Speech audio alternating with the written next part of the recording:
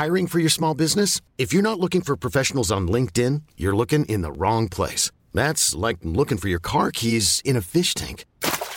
LinkedIn helps you hire professionals you can't find anywhere else, even those who aren't actively searching for a new job but might be open to the perfect role. In a given month, over 70% of LinkedIn users don't even visit other leading job sites. So start looking in the right place. With LinkedIn, you can hire professionals like a professional. Post your free job on linkedin.com/achieve today.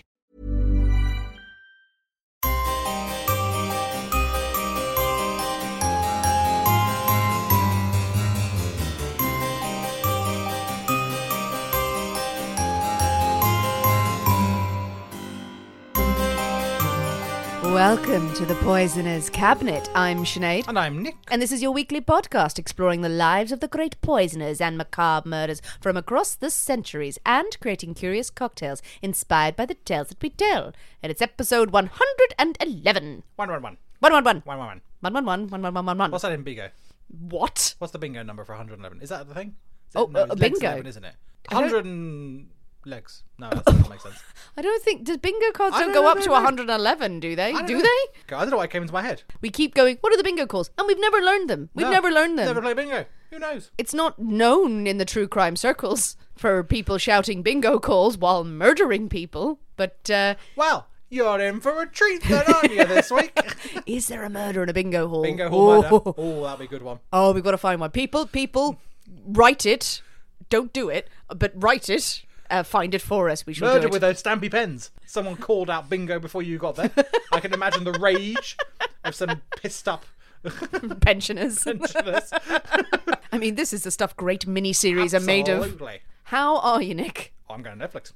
Yeah, you got big plans. Writing this up as we speak. You have your pre-cocktail cocktail. My pre-cocktail cocktail. How many have you had? Some. Some. Oh, that's never a good answer. One or two, and then someone is holding someone's hair back over the toilet, aren't they? After that, it becomes a cry for help. But there we go. What are you drinking as your pre-cocktail cocktail? I had. Oh, it's not going to go well. Oh dear. We shouldn't have had them. I started with an Alaska, nice and sharp and zingy. Zingy, but it's got the twigs in it. It's got the yellow twigs. Oh, the Gin, yellow twigs. That's it. Really cold. Ooh, It's lovely. like yellow snow. No, it's not. It is now. And now I've moved on to a bijou. A bijou. No, you do I like a had bijou. Yeah, I had one of those last week as well. I hadn't had one for ages. And what's in a bijou again? You have gin. Yeah. You have red vermouth. You have the green twigs. Ooh. And some orange bitters. Ooh. And stirry. Ah. Drinky. Glubby. Folly. Bodes well for a podcast. Absolutely. You also made me a mystery drink. What is the drink? I don't know. You've had this drink before? You like this drink? Okay. What is it? Is it a Martinez? It is a Martinez! Yay! Well done. Points for Sinead. Not kidding. Panicked there, and just say a bloody drink, Nick will But kill you knew in your mind. You got it right. And it is most delicious. A lovely Martinez. Oh, you know what, Nick? I mean, if people are interested in a Martinez, there might be a little video of that coming out on the old Patreon soon. Little demonstration of a Martinez. Any poisonings this week? I had to ponder this one. Ah. Yes. I poisoned a Martinez. Well, you made me write 2 episodes in a row. Full disclosure, people. Normally, Nick and I alternate the episodes each week. 'Tis only fair. 'Tis only fair. 'Tis fair, yes. 'Tis fair doing it that way, isn't it? 'Tis yes. fair doing it this way. You don't want to tug at this thread, Nick. I really Because don't know. No. It'll unravel very quickly. It's going to be another Nick episode this week. I'm going to go back to writing next week. I had a hell of a week, people. You had a jolly time in podcast land. I was in podcast land, yes. I was very busy, many work deadlines. And then Nick very kindly offered and said, "You want me to do the episode this week?" And I went, "Yes, please." Writing it and then editing it, and then it's a lot. It's a lot of work. It's a lot to do. Hence, all of the cocktails are laid out. Well, speaking of poisoning your friends' drinks and enjoying videos about how to make cocktails, I think it's time for us to thank our delicious new Patreon subscribers. Yes, indeed we should. So thank you very much this week to Mr. Toasters. I like your name, sir. Well done. Very good, sir. To 78 Toast Raccoon. To Kayla Bigelow. To Jen. And finally to Amber Miner. Thank you very, very much. Thank you, all you lovely, sexy Patreon subscribers. There was a theme going on there. There was a toast thing going on there for a while. 2 toast-based people in a row. I like toast. I may need some toast after this. You will definitely need toast after this. Thank you, delicious Patreon subscribers. Thank you for joining us. If you would like to have extra episodes every week from the Poisonous Cabinet, including bonus content such as videos and also bloopers, outtakes, you can join us for but $5 or £4 a month. Completely flexible, and it's good. It's great. It's great. We're 93 episodes or something mad. Nearly 100 episodes, and you get access to the full back catalogue when you sign up. Well, Nick. Hello. Are you ready? God, no. To drink cocktails and talk about poison? It's a curious accent you've got going on there. Or we could drink some poison, talk about cocktails. You've been listening to Old Gods of Appalachia just a bit too much. I wish I could do that guy's voice. Oh. It's a good voice. I like it. No, if I did the Old Gods from Appalachia voice, which is a great podcast, people listen to it if you haven't found it already. No, you'd be terrified. You'd be crying. I would be crying. It's terrifying.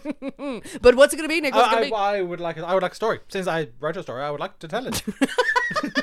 You would like a story. You would like you telling it. I would like me telling it. They're the best type of stories. They're me stories. Let's go with the first one. Hooray, hooray, hooray. Nick's story this week. Again, double whammy, people. But of course, we can't possibly have a story without more cocktails in hand. Every week, dear listeners, as you know, we choose a secret ingredient that is inspired by the tale that we tell, and it will flavour our cocktail of the week. Nick's story, so his pick. And this week's secret ingredient is... some lovely, lovely peaches. Peaches? Everyone loves a peach. Oh, everybody does love a peach. Everyone loves a peach. Does anyone not love a peach? Or quite. I haven't had a peach for a long time. It's not a fruit that I will go, oh, I'm going to have a peach. Yes, it's not... Dare I venture that in the UK it's not a hand fruit, but we put it in a lovely crumble or in a tart. Yes, that's very nice. But you don't just pick up a peach like you would an apple. No. Or an orange or something like that. And go, maybe a nectarine. A good way of peaches. Yes. Grill it on the barbecue. Oh, yes. A nice scoop of vanilla ice cream. Absolutely, a bit of honey. Honey. Oh, honey. Little Some maple nuts, syrup. Some nuts for a bit of crunch. You're doing the hand I gesture. am doing it with my hands. Demerara sugar. Oh, exactly. You want a bit of texture. Bit of texture. Oh. But we're not having that, I take it. I want that. Can we have some grilled Go and peaches? Drizzled in Malibu. Oh, Malibu. So with peaches, I'm thinking a certain variety of peach drink, which is famous. The old peach snaps could figure. I was wondering what you're going with there. But yes, but you're absolutely right. We are going down the peach schnapps route. Well, I'm excited because peach is delicious, proper ingredient and makes for a lovely drink. Sometimes quite sweet, but I trust you, Nick. I trust you to come up with something delicious. So this week, we're going to have a peach tea. A peach tea? A peach tea. Oh my, I feel like a southern belle. Well, quite. I'm going to fan myself out in the veranda, have cool peach tea as I welcome my gentleman callers. Don't act like you wouldn't be at the top of the stairs in a fabulous gown. I would with an umbrella and indoors. Indoors, absolutely. Just play along, Senator. So good of you to ride into town. It's about walking petunia. A lovely peach tea. I don't know why we're making this southern. And also why we're being desperately offensive to many, many people. Many people. We're very, very sorry. That's true. Yes, we're having a peach tea. A peach tea. Delicious. Okay, I'm excited. Well, I think it is time for some tea for Nick, definitely. I think it is time for us to hop into the Poisoner's Cabinet kitchen and shake up a storm. So we'll see you in a minute. We'll see you in a bit.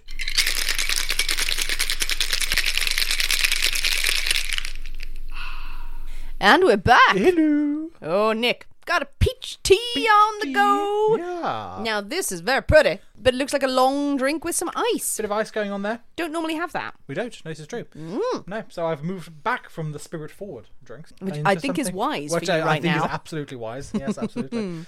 A clinky drink. You will hear the clinking through the story, everyone. But yeah, it looks like a nice iced tea kind of variety. Yeah. Oh, I'm intrigued. Okay, so, well, down the hatch. Let's Christmas. give it a go. Oh, you can really smell and taste the peach. You really can, actually. Wow. That's intriguing. That really does taste like an iced tea, like a peach iced tea. That's very pleasant. That's really refreshing. You get a hint of the alcohol at the end, if you see what I mean. You know, you forward taste and then middle and then sort of and then the aftertaste has got a hint of alcohol to it. That's dangerous. It's very dangerous. Oh, I can imagine that being a fantastic summery drink, sitting in the garden. Oh God, yeah. And just drinking buckets of that, and then at the end of the evening, not being able to walk and wondering why. Whatever you've done there, actually, you've made some sort of alcoholic peach tea. That's going into the summer repertoire, I feel. Symphony of flavours for the ears and for the mouth. Oh, I'm pleased with that. I'm very pleased with that. Oh, lordy. I'll never be poor or thirsty again. So, talk us through it. Someone on the social, I can't remember which one it was, made a comment that peaches go incredibly well with bourbon. And they are absolutely, absolutely right. So this is a peach tea. We have peach schnapps. Yes, absolutely. Of course. But we have bourbon. So we have the peach and bourbon. We have a bit of Cointreau in there as well. So a bit of an orangey twang. Less than the other two ingredients, but a bit of Cointreau. And then a cold black tea. So it's just, I brewed up some English breakfast tea. Leave it to let it go cold. And it works really well. And that's it. Just 4 things. Stir, bit of ice. Lovely. Oh, that's dangerous though. Yeah. Because you listed far more spirits in there than I thought were in there. Absolutely. So you've got an ounce of the bourbon, an ounce of peach schnapps, half of Cointreau, and then 1.5 of the tea. All stirred with ice and then poured over ice to serve. So as you drink through it, it's going to get diluted, it's going to get weaker. Oh, that is marvellous. I can imagine that in a big pitcher. Yes, in a big pitcher or a big punch bowl or something like that. And these are ingredients that you're probably going to have. The old peach schnapps, put it to elegant use, people. And it's not an expensive drink either. God, no. Oh, I'm very pleased with that. I would worry for the hangover. Delicious drink, peach schnapps, not the cleanest and purest of the alcohols. I mean, there is a place for every alcohol, people. I disagree with that. I think if you buy decent stuff, it's going to be. If you get sort of supermarket owned cheap, this is $5.99 peach schnapps. It's full of chemical flavourings and all that sort of stuff. Lots of sugar. If you buy decent, I must admit this is not decent peach schnapps. What I've got is the supermarket. Oh, up on your soapbox you were there. But if you can get the stuff, I think there's nothing wrong with a peach schnapps if it's a decent quality one. Try not to go for the cheapest. It's the same with any spirits though, isn't it? So it's the same with wine. It's the same with wine. It's the same with gin. It's anything. You get the cheapest stuff. It's not going to taste very nice, and it's going to leave you with a blinding hangover because of all the crap that's in it. Spend a bit more on something, and you'll need to drink half as much. That concludes our part of the cost of living crisis. I know. I was just thinking that for me and my... absolutely, buy the most expensive one. It's lovely. I've got loads of cash. Buy all this stuff. No, I can't heat my home, but I have lovely schnapps. Well, we have our peach teas firmly in hand, fanning ourselves on a rocking chair, on a veranda. It is a lovely day. We have got a lovely drink. Is it time for a story, Nick? It most certainly is. Woohoo! Most certainly. Slight trigger warning with this story. It does go to dark places about domestic situations. If I were to say the name Buck Ruxton to you, what sort of character would that conjure up? I'm thinking do you think? A rugged man. I'm thinking someone who is Buck Ruxton. He is an outdoorsy sort, Absolutely. Tough and rough and tumble sort of person. I don't know how he likes it. No, I agree. I entirely agree. So when I first read this name, I thought this is going to be some swaggering, probably American, tough guy. Yeah, it turns out entirely wrong. No. Oh. And as I read through the story of Buck Ruxton, he turns into someone quite different. Turns out that Buck Ruxton was born Bakhter Rustomi Hataj Hakim. Good. And was born nowhere near the Great Plains of America. But they are great. Was born in Bombay in India. Oh, in okay. 1899. Born into a very wealthy middle-class family. But for the sake of my sanity, though, we will stick with Buck Ruxton. Now, Buck has a very respectable upbringing. He's very intelligent, and he has received a first-class education. By his early teens, he has already decided that he is going to be a doctor. This is what he wants in life. This is what he is going to achieve. His family are delighted by this doctor in the family. How very fancy. And they support his ambition wholeheartedly. Encourage their son, who goes on to study medicine at Bombay University, where he eventually qualifies in 1922. He then goes on to study surgery as well. Marvellous surgeon. He's trained. He's a trained surgeon. Now, as was the style of the time in India, Buck's parents are very keen to see their son wed. All the grandchildren who want the grandchildren. Yay. And they have arranged a delightful match with Motibor Jengalij Gahadli, and the two do indeed marry. Now, the marriage is not an entirely successful one. No, shocking. Not entirely successful. And when in 1926 he is given the opportunity to go and study in London, he jumps at the chance. Oh, God. Absolutely, yes. He leaves his wife in India, packs his bags, off he goes. When he arrives in England, he conceals all evidence of his marriage, apart from one occasion in 1928 when he contacts his father-in-law to ask for money. Now, when he's in London, he studies relatively briefly at University College in London before moving to Edinburgh in 1927, and there he works towards obtaining a fellowship at the Royal College of Surgeons. Very fancy. Oh, very fancy. Very fancy. It is while he's in Scotland that it becomes apparent that the name Bukhtar Rustomji Hanja Hakim is not perhaps the easiest for Westerners to deal with, as I am ably demonstrating. Yeah. And also, I mean, he is very determined to fit in, and so he changes his name. And he changes his name to Buck Ruxton. I'm still not sure how much he would fit it in with the name Buck Ruxton. Now, while he is in Edinburgh, he becomes acquainted with a 26-year-old Isabella Van S, who manages a cafe in the city. Now, when they met, Isabella was actually married to another man, a Dutchman, with whom she had a whirlwind romance. The marriage had only lasted a matter of weeks before they had separated. And she eventually goes back to using her maiden name of Kerr rather than Van S. But the two do begin a relationship. They begin courting. And when Buck eventually returns to London in 1928, Isabella goes with him. The following year, Isabella gives birth to the couple's first child, a daughter named Elizabeth. But soon enough, Buck, he does start to grow restless in London. He has got various jobs. He's working as a doctor's assistant or as a locum, filling in here and there, but this is not where he wants to be. He wants to be his own man. He wants to have his own practice. So he decides that to progress his career, he needs to get out of London. There's far too much competition going on around here. So in the 1930s, the Ruxtons relocate from London to Lancaster.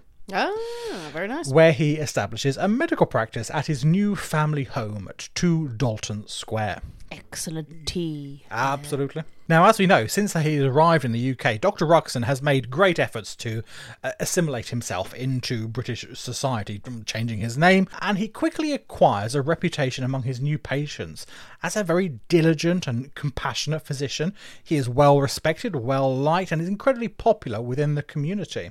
He's even known to have waived his fees on several occasions for poorer people who couldn't afford a doctor, but he did it out of charity. Good for him. Well, exactly. This endears him further to the great and the good of Lancaster. Hurrah for you, they say. The family settle in, and the following year, a second daughter, Diane, is born. And then in 1933, Isabel gives birth to a son named William. Now, it is after William's birth that the family decide that Isabel needs some more help around the house.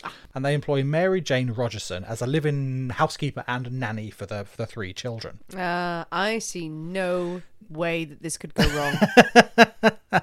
Well, we shall see what happens. When you build up a story and then suddenly a nanny is introduced very much in the middle of the story, I'm thinking, well, maybe it's incidental. Don't worry. We shall see. Buck may well have become a pillar of the community, but his home life is getting increasingly fraught with Isabella. His practice is flourishing, as he always hoped it would, but he spends more and more time visiting patients or locked away in his office, and as he does so, he becomes more and more suspicious that Isabella is having an affair.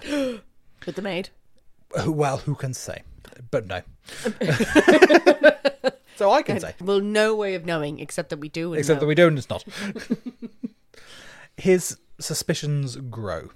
He is an incredibly paranoid man. And it is reported that he frequently explodes into sort of fits of rage or bouts of weeping hysteria and self-pity. So he swings between anger at his wife for cheating on him, and then the next day he's crying his eyes out, why don't you love me, I love you, why won't you stay? I mean, I think that's understandable if you think your spouse is cheating on you, that yes, you're going to be irrational. Really. Irrational is exactly the word we need for this. I also, for a moment when you said he frequently explodes, I was like, oh, that's extreme. Yes. Yeah. Yeah. And yes, but his doctorly ways, he put himself back together. So it's all good. It's all fine. Comes out and goes, well, I did that myself. I can live without you, you bitch.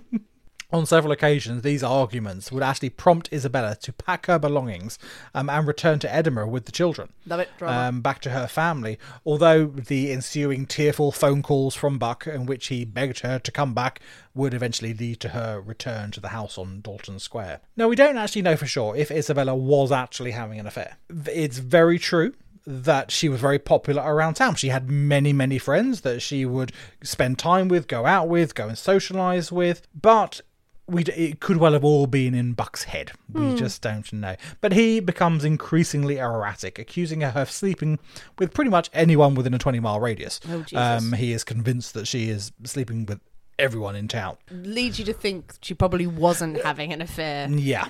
She's Indeed. just popular and she's a happy person. Exactly. She's a young woman. She's a jealous man.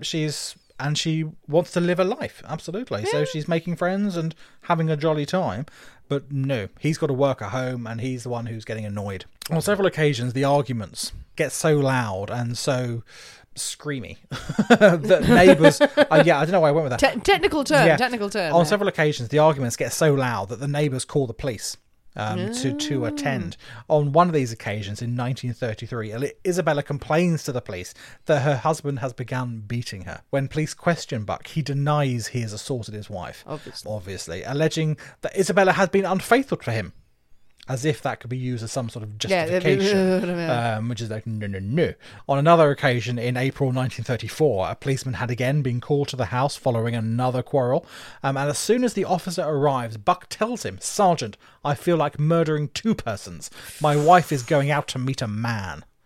So again, with this narrative of his wife is cheating on him, and whatever he does is justified because his wife is being unfaithful. Well, clearly the police walk away. The police do nothing. Absolutely. The police do nothing. On the evening of the 14th of September 1935, Isabella leaves the family home to visit Blackpool with 2 of her sisters who live in the area. They've gone to see the famous Blackpool illuminations along the seafront, and so they're out quite late. Isabella doesn't leave Blackpool till around 11:30 at night, and she gets back to the house in the early hours of the morning. At the house, Buck Ruxton is waiting. He is convinced that Isabella has been out with one of her lovers. He has spent the whole evening working himself up into a frenzy of jealousy and paranoia and all sorts of horribleness. As soon as she walks through the door, he starts raging at her, and eventually it leads to his hands around her neck, and he strangles his wife into unconsciousness before stabbing her to death. Oh, God. Oh, God. Good dark, pretty quick there. Oh, but Jesus. Now this comes. Stop it. No. New story. No, sorry. This is the story. The commotion of the assault downstairs has woken Mary Rogerson, the maid, who is asleep upstairs, and she ventures down to investigate what is going on. Please make her the heroine of this story. Mary suffers the same fate as Isabella.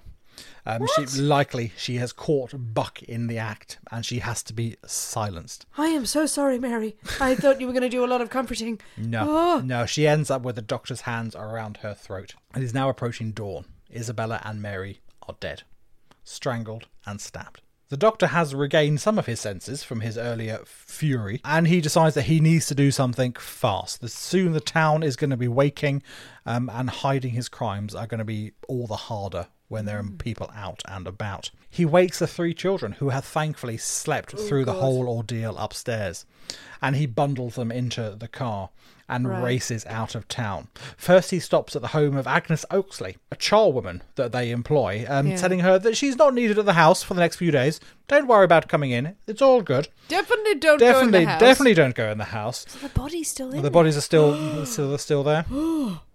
He continues on to the home of a family friend, telling them that Isabella has gone to visit family in Scotland, and would they mind awfully looking after the children for a few days. He's got to work. He's very busy.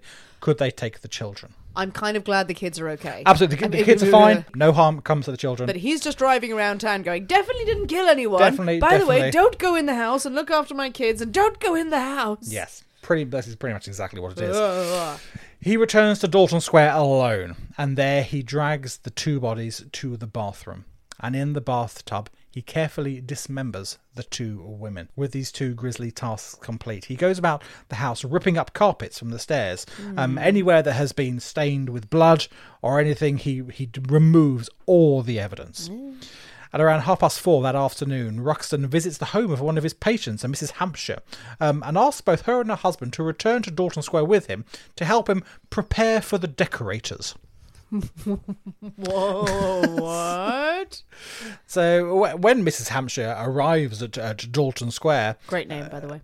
Mrs. Hampshire. Mrs. Hampshire. She does sound like an Enid Blyton character. She really does, absolutely. She finds the house in chaos, absolute chaos. Yeah. Carpet ripped up, wallpaper scraped off walls, all this sort of stuff. I'm preparing for the decorators. Not well, my friend. Not well. Exactly. That's why he really needs help. She would later testify that all the carpeting had been removed from the stairs. Several sections of the flooring were littered with straw. What? So I think he's thrown straw down to try and absorb things and what have you. Okay, again, absorb, not remove stains. And also, why would that be a decorator's thing? Don't think he was thinking clearly about any of this. In one room, Mrs. Hampshire discovers several rolled up sections of carpeting and a stained suit. In the garden, she finds a smouldering bonfire of more carpet and towels and cloths, all burnt to a crisp. Now, before the Hampshires leave that day, as a thank you for their help, Ruxton gives the couple the stained suit. What? Saying that they can keep it as long as they thoroughly clean it first. And they go, thank you very much. Here, have this red stained suit. But do clean it before you wear it. Clean it. And then that's a shit gift. It's a shit gift. If you have just laboured all day, you know when a friend asks you around to paint their house, you expect a few beers or something. Yeah. Imagine someone turned around and said, have this shitty suit. Now here's my dry cleaning. But is it expensive? No, not at all. Sure, your husband would love it once it's given a nice scrub. What kind of passive-aggressive token must you take that as? You clearly need a suit, and this will probably do. That night, Ruxton loads his car with several tightly wrapped bundles and drives off. And that was that. No one is any the wiser.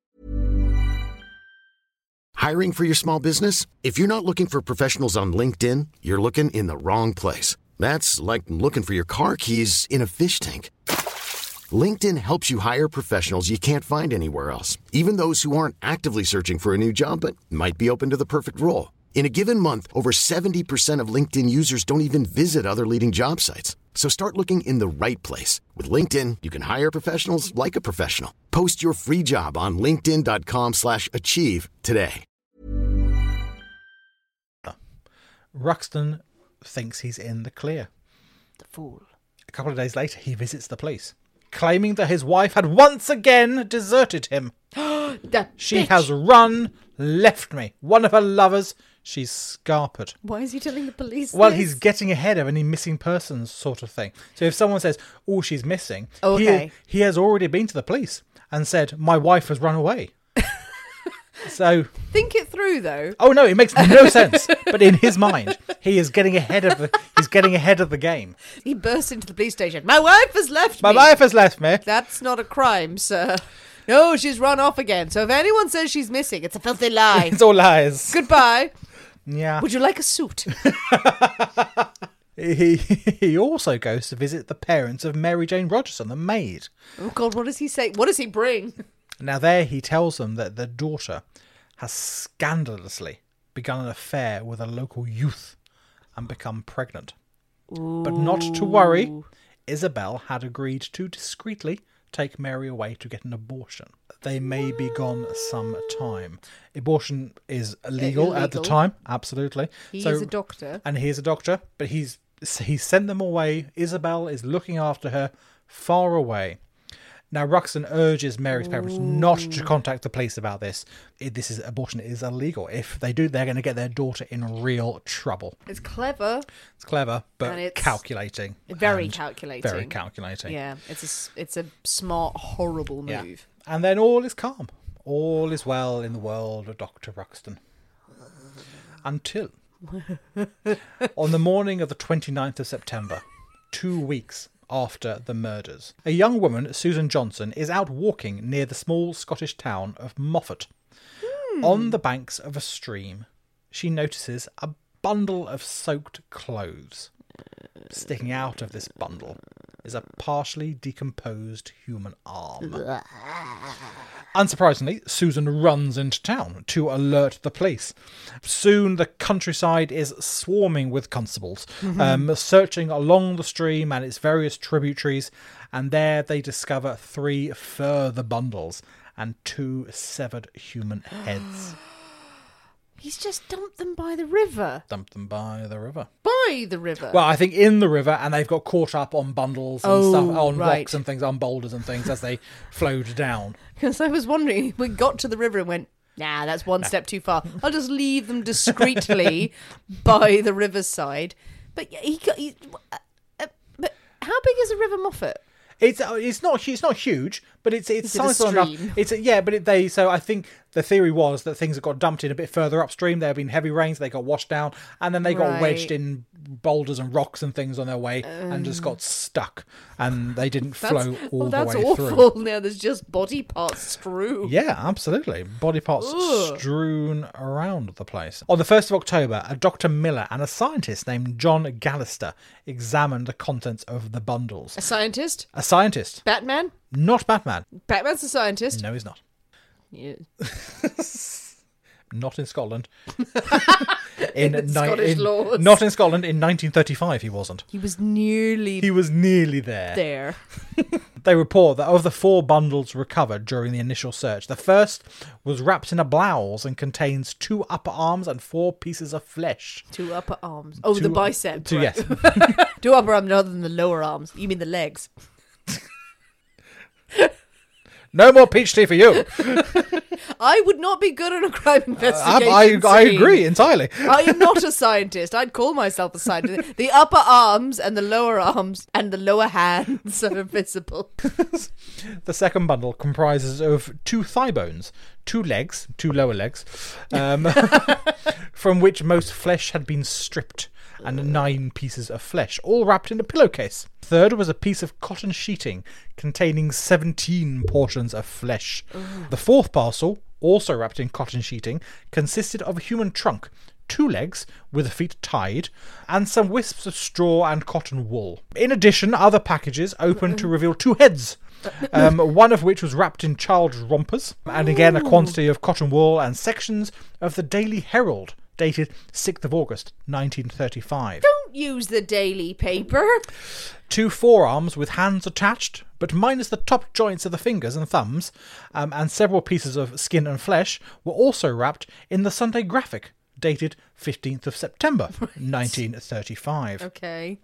Now they go on to say that the remains, they put these pieces together. Yeah, I've lost count of how many. There are lots of pieces there, but they jumbled them all together like some really disturbing. And there's actually one report. This man is known as the Jigsaw Killer.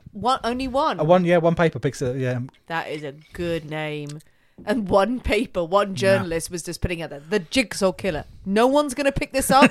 Seriously? The limmy stroony man by the river. Like, oh, come on. No disrespect to the dead, but still, imagine someone was putting it together, the same person who didn't know what the upper arm and the lower arm was. So you. Yes, putting it together. Oh my God, it's a giant with 2 heads. It's clearly 2 people. No, they have 6 arms and 1 leg.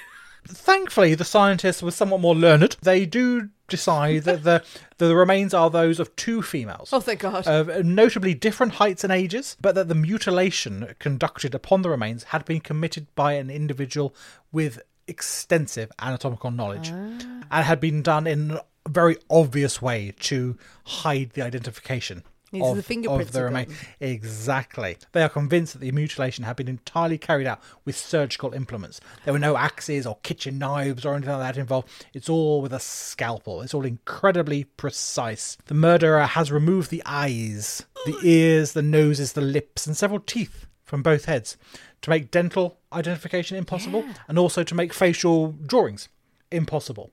With no nose, no eyes, no ears, they cannot create composite sketches to try and identify these people. It would have been so much better if he hadn't just dumped them by the river.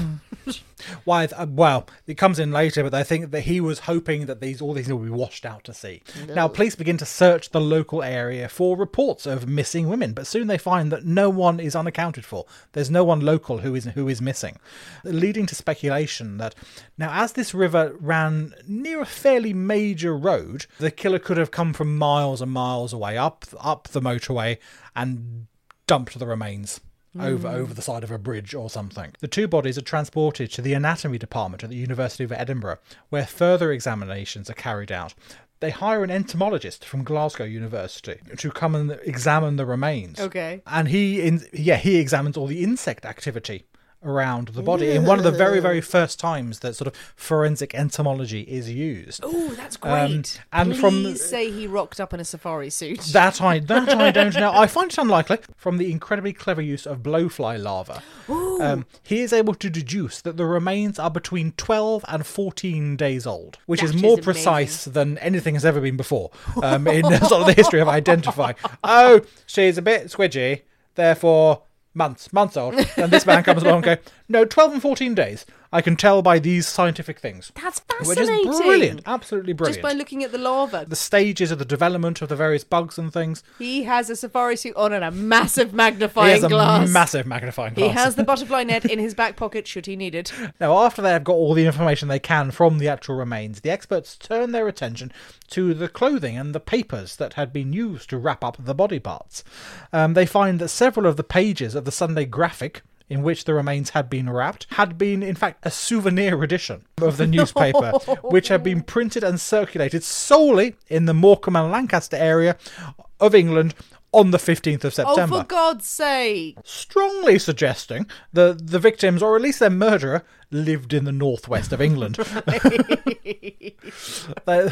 They also found some of the clothing used in the bundles was very distinctive, with very colourful repair patches on the now very bloodied blouse, but something that someone would recognise if they were shown it. On the 1st of October, Mary Rogerson's parents visited Dr. Ruxton at his practice. They're the maid's parents. They have heard nothing from their daughter at all. Does he have any idea of where she is? Is she okay? On this occasion, he claims that Mary and Isabel had broken into a safe and stolen £30 before running off together. What? And they would return once the money runs out. What about the abortion, they ask? Wasn't that what she ran away for?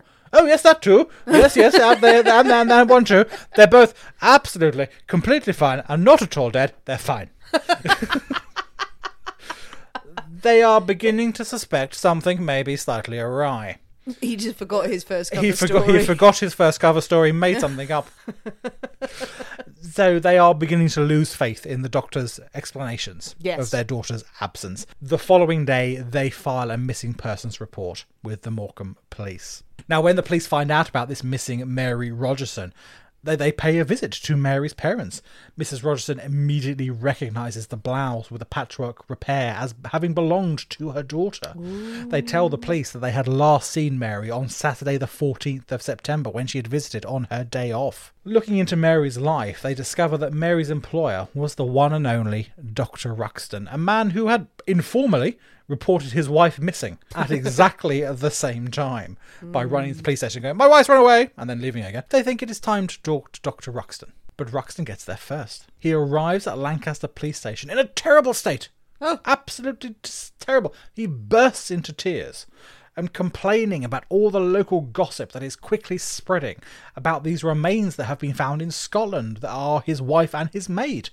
Absolute nonsense. How could anyone think such a thing? Oh, his wife and the maid, they're perfectly fine. He would know if they were dead. He would feel it if they were dead. Can they please put a stop to all these rumours? It is incredibly damaging to his reputation and to his business. It's not on that people are allowed to spread these rumours. Unfortunately, it has somewhat of the opposite effect, and police are now entirely convinced that this is the man they are looking for. Now they just need to prove it. Generally, when someone bursts into a police station going, "I want to address these rumours." What rumours? Yes. There are rumours. There are rumours that I killed my wife, and I won't have it. I am very sad. I'm going to cry now. Give it a minute. They speak to everyone in Ruxton's life. They find Agnes Oakley, charwoman, who confirmed that yes, Dr. Ruxton had come by very early on the 15th and told her that she would not be needed. But when she had returned, the place was in such a state, carpets ripped up, smouldering bonfire in the garden, and a horrible yellowish discoloration in the bathtub.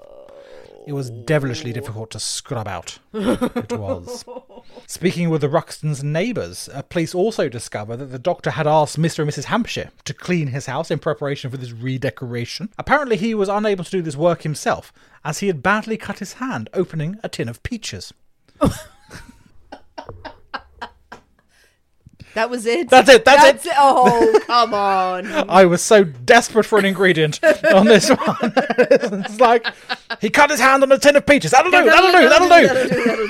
The peaches were the greatest poison of them all. A doctor and a can opener. It's a dreadful, dreadful thing. Exactly. I can't possibly do anything because I cut my hand on some peaches. Cut my hand on. God's sake. The Hampshires are also quite happy to hand over the stained suit to the police. They hadn't worn it. They hadn't got around to cleaning it, so they're happy. No, he gave us this. You can have it. It's fine. Anyone gives you something, they're going, that's fucking evidence. Exactly. I'm keeping it. Goes in a bin bag. On the evening of the 12th of October, Ruxton is arrested by Lancaster police and questioned throughout the night. When asked to account for his whereabouts between the 14th and 29th of September, Ruxton produces a handwritten document entitled My Movements. Which he passes to the investigators before reciting word for word the document that he has just given them. He's memorised it. He's written it, he's memorised it. And then he's handed it over. Yeah, this is my statement of my movements. Here's my movement. I mean, that could be misconstrued in many ways, obviously. It's just kind of your doctor. Good. No, don't tell us about that. Oh, that is good energy. I like that. I like scripting in for the performance of your life, my sirs. In the following interviews, Ruxton denies that he has ever been to Scotland since establishing his practice in Lancaster. He's never even heard of Scotland. However, he is unable to explain why his car registration number had been reported by a cyclist who had been knocked down by a speeding car in a town near the Scottish border. He is also unable to explain why a police search of his house the previous day had revealed extensive traces of blood on the stairs. Not only on the stairs, but on the railings, on the balustrades, and the various carpets in various states of burntness. Moreover, he is unable to explain why traces of human fat and body tissue have been discovered within the bathroom drains. On the 13th of October 1935, Buck Ruxton is charged with the murder of Mary Jane Rogerson. A few days later, the charge of murdering his wife follows. Isabella Kerr. Good. The trial opens on the 2nd of March 1936 at Manchester High Courts of Justice.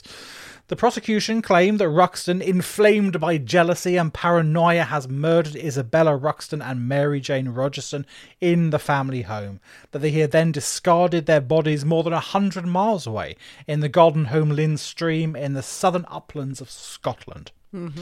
Ruxton's counsel based their defence on the belief that the bodies had been misidentified and that the two bodies were not those of Isabella and Mary Jane at all, but two other poor individuals who remain unknown. They also claimed that the bloodstains found upon the suit, carpet and floorboards were merely a result of the house being used as a doctor's practice for several years. People come and go all the time, bleeding all over the place. It's going to get on the carpet. So, what do you expect?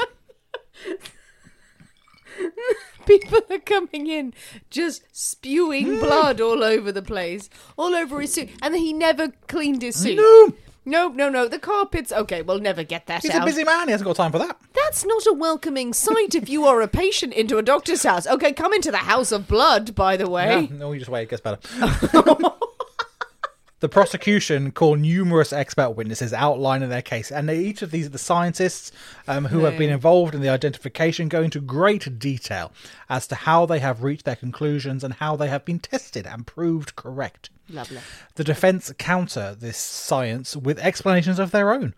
On one occasion, they state that the blood found on the balustrade within 2 Dorton Square could easily be explained. Easily.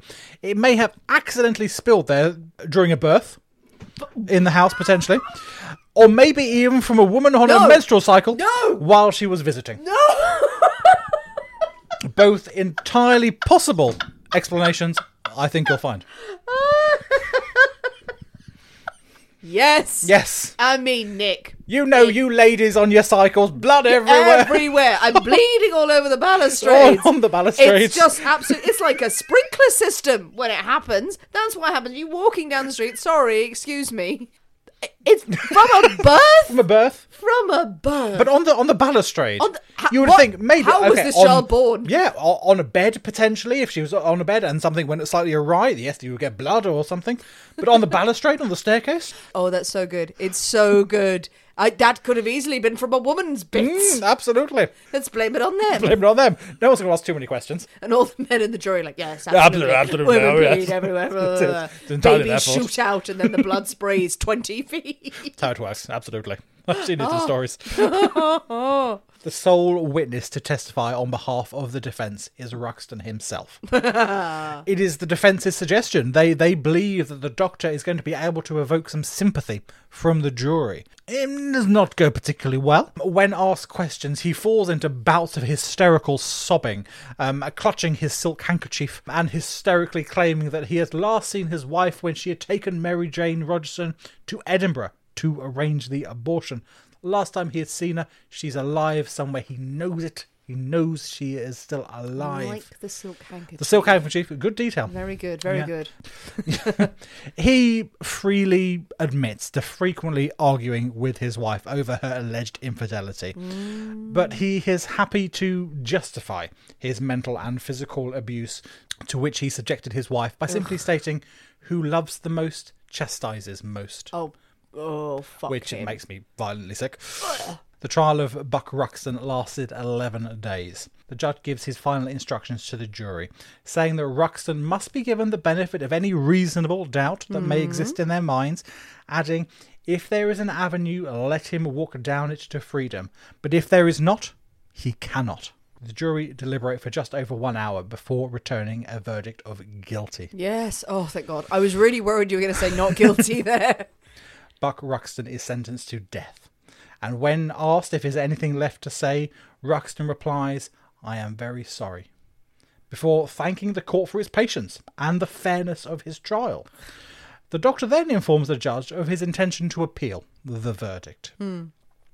Now, the people of Lancaster are horrified at this result. They cannot believe that such a kind and helpful man would do such a terrible thing. Surely the court had got it entirely wrong. We've seen it before. The honourable, respectable doctors.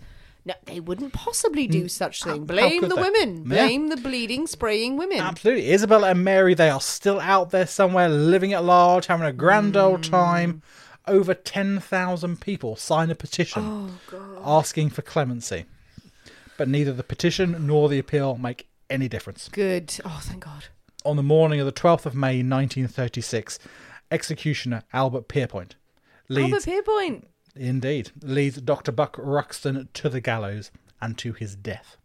The following day, a paper publishes Dr. Ruxton's confession. It is brief, reading, I killed Mrs. Ruxton in a fit of temper because I thought she had been with a man. I was mad at the time. Mary Jane Rogerson was present at the time. I had to kill her. It was dated the 14th of October 1935, the day after his arrest. It had been left with instructions that it was only to be opened in the event of his execution. What? Or returned to him should he be acquitted. Oh, that's... So with his lawyer... That is cold. There, the area in and around Goldenholme Lynn, where Ruxton had disposed of the dismembered body parts of Isabella and Mary, became known locally as Ruxton's Dump. Ruxton's Dump. Oh my God. The bathtub in which Buck Ruxton dismembered his two victims was removed from the house to be used as evidence at the trial. Hey. Now, unsurprisingly, it wasn't wanted back afterwards. So it was used as a horse trough by the Mounted Police Division at Lancaster County Police Headquarters. Oh, sure. Sure. Why not? Why not? Just make use of it. Don't skip it. We can make use of that. A nice horse trough. The story of Dr. Buck Ruxton. Oh! The Jigsaw Killer. The Jigsaw Killer is much better as a title than It really anyone is. has come up. Oh, Doctors, the greatest poison Absolutely. of them all. Absolutely. Well, I'll say bastards, the greatest poison of them all. He's high up there. Oh, The bastardometer he's hasn't come awful. out for a while, but he's high up on there. He is awful. Oh, God, wife beating. Ugh. Arrogant. But there's some brilliant explanations in there. I honestly, I am blown away that he wrote the confession the day after he was arrested. definitely and arrested. He just was, in the event of my death or in the event of a conviction, you can bring this out. What? Yeah. I'm speechless at that. We've never encountered that yet. Absolutely. There may be other cases of it out there. He fucking knew. He knew exactly what he was Of doing. course he knew what he was doing. And he did this defense and he cried and he sobbed and he let them lambast these women and paint them in awful lights. And then it was just like, oh, well, when it's all run out. Yeah, of course I did it. Of course I did it. Ugh. What a piece of shit. Yeah. Why he felt the need to write that is I find quite interesting. I think it's arrogance. Well, I think you're absolutely right. Owning your own fate. Yeah, owning your I own think fate. it's absolutely right. It's that. It's owning that and going, no, I did this. I'm still the one in power type of thing. We've seen in other cases of, unfortunately, of doctors, and it definitely not all doctors, but more often when you've got some of these killers, it is the arrogance behind it. It is, I have to control the situation. They're often controlling with the people they end up killing. They're trying to control their own narrative and the story behind it. Obviously, there's one thing to defend yourself and there's one to create this whole persona. Yeah. And then still at the end, when you know what, we don't buy it. We don't buy it. Then none of this has worked. And then you suddenly turn around going, ha ha ha, I knew I was guilty the whole time. Yeah. Okay, what? Don't necessarily agree with the death penalty, but yeah, it gets his comeuppance, then just goes, oh yeah, okay, fine. Yeah, I did it. Did it after all. Ha ha ha. But murdered and beat his wife. And then murdered the maid because she wandered in on Yeah, it. So absolutely. it's not like it's a crime of passion that you can kind of go, oh no, I didn't know what I was doing. You absolutely knew what was coming. Knew what was going on. And all of the stories around it. Don't run into a police station crying, going, my wife, by the way, if anyone asks, my wife hasn't left me. No one was asking you, mate. It's 9:00 in the morning. I mean, I very nearly didn't do this one because as you read through, it is a terrible story about this violent man who is horrendously treating his wife and who murders his wife. But then you read on the next bits of just the craziness that came afterwards. Yeah. Of the how he decided he was going to deal with this thing that he had done, and the lengths he went to try and. I mean, he drove 100 miles to dump the bodies, dismember the things, and make up all these stories and tell different people different things that he couldn't keep track of himself, that all these lies that he had made up. And that was just absolutely mad. So I thought, no, it's a story that needs to be told. Indeed. And, let's not forget, we've said this many, many times over, this is a historic podcast predominantly. We do try to find the humour in the situation. We look at cases where there is some humour around it. The act of murder and why they do it is always tragic, is always horrific, and we're not trying to belittle that. But sometimes you have to laugh. Otherwise, life is too depressing. Absolutely. You have to laugh at the explanations that people give later on, because we are fortunate enough to be able to laugh at it now and go, this is ridiculous. The idea that a woman came into a doctor's surgery, she just sprayed all over the balustrade. It bled everywhere. There was a birth, and then you just go, okay, and just wipe your hands on the balustrade. It's absolutely fine. There we are. The banisters. Slide down the banister. That helps with the birth. Absolutely. The baby shoots round, and then you score 10 points. So the arrogance of some of these killers you have to laugh at, and you have to kind of go with, you know what, and screw you got your comeuppance, however we want to measure that comeuppance. Oh, it's a good story, Nick. There are some gems in there. Absolutely. Well, what do you think, people? What do you think about the Jigsaw Killer? I mean, that's such a good It is. name. It's one of the best ones we've had, yeah. I mean, Jigsaw is like the Saw now, isn't it? That it's been used Yes, absolutely. in the Saw modern films. parlance. Is sure. there another killer or serial killer that's got Jigsaw as a name in real life? Tell us if you know. What do you think of all of the explanations? I mean, can you ever be sure that a woman hasn't bled secretly all over your house? Does it lower the resale value? Like a haunting. Pretty much, yes. What do you think of the case? What do you think of the motives behind it? Do you think... I mean, I think it's pretty cut and dry. How far on the Barcelometer should he be? Are you keeping tabs of it, and do you have a placement that you'd like to share? Tell us what you think in the comments of any of the social media channels that you follow. Please share your thoughts with us, with friends. Talk about it online. Talk about it on Patreon if you're on there as well. But most importantly, for a very gruesome tale that is unfortunately not set in the deep south and a hot continent. I apologise for that. Originated in a hot area. You must mix up a lovely peach tea. Absolutely. It's gone down a treat. Oh, that went down a treat. Absolutely. I can imagine a big picture of that on a summer's day. And we need big picture drinks. Yes. I think, that aren't sweet horribleness. Yeah. We go very heavy on the sort of the very short, sharp... Oh, well, that's my preference. Spirit forward. But spirit forward drinks. But I think, as we're moving into summer, lighter, longer, more ice, more refreshing. Absolutely. So I will endeavour to go into the summer months like that. Sorry, you might have just heard me just go, because I just said one of the words that actually makes me cringe. Don't say it. No, I just said it and I managed, and I was really proud of myself, and then I just went, ugh. There's certain words I can't say. Most of you will know this. Tell us what you think. Mix up a peach tea and send pictures of you guys enjoying cocktails, and some of you have been sending some brilliant suggestions of cocktails as well. We would love to make them, and come and join us on Patreon if you haven't already, and leave us a review wherever you listen to your podcasts. Thanks for listening, guys. We have been the people inside the Poisoner's Cabinet. We will see you next week, and remember, your loved ones are trying to kill you. Bye.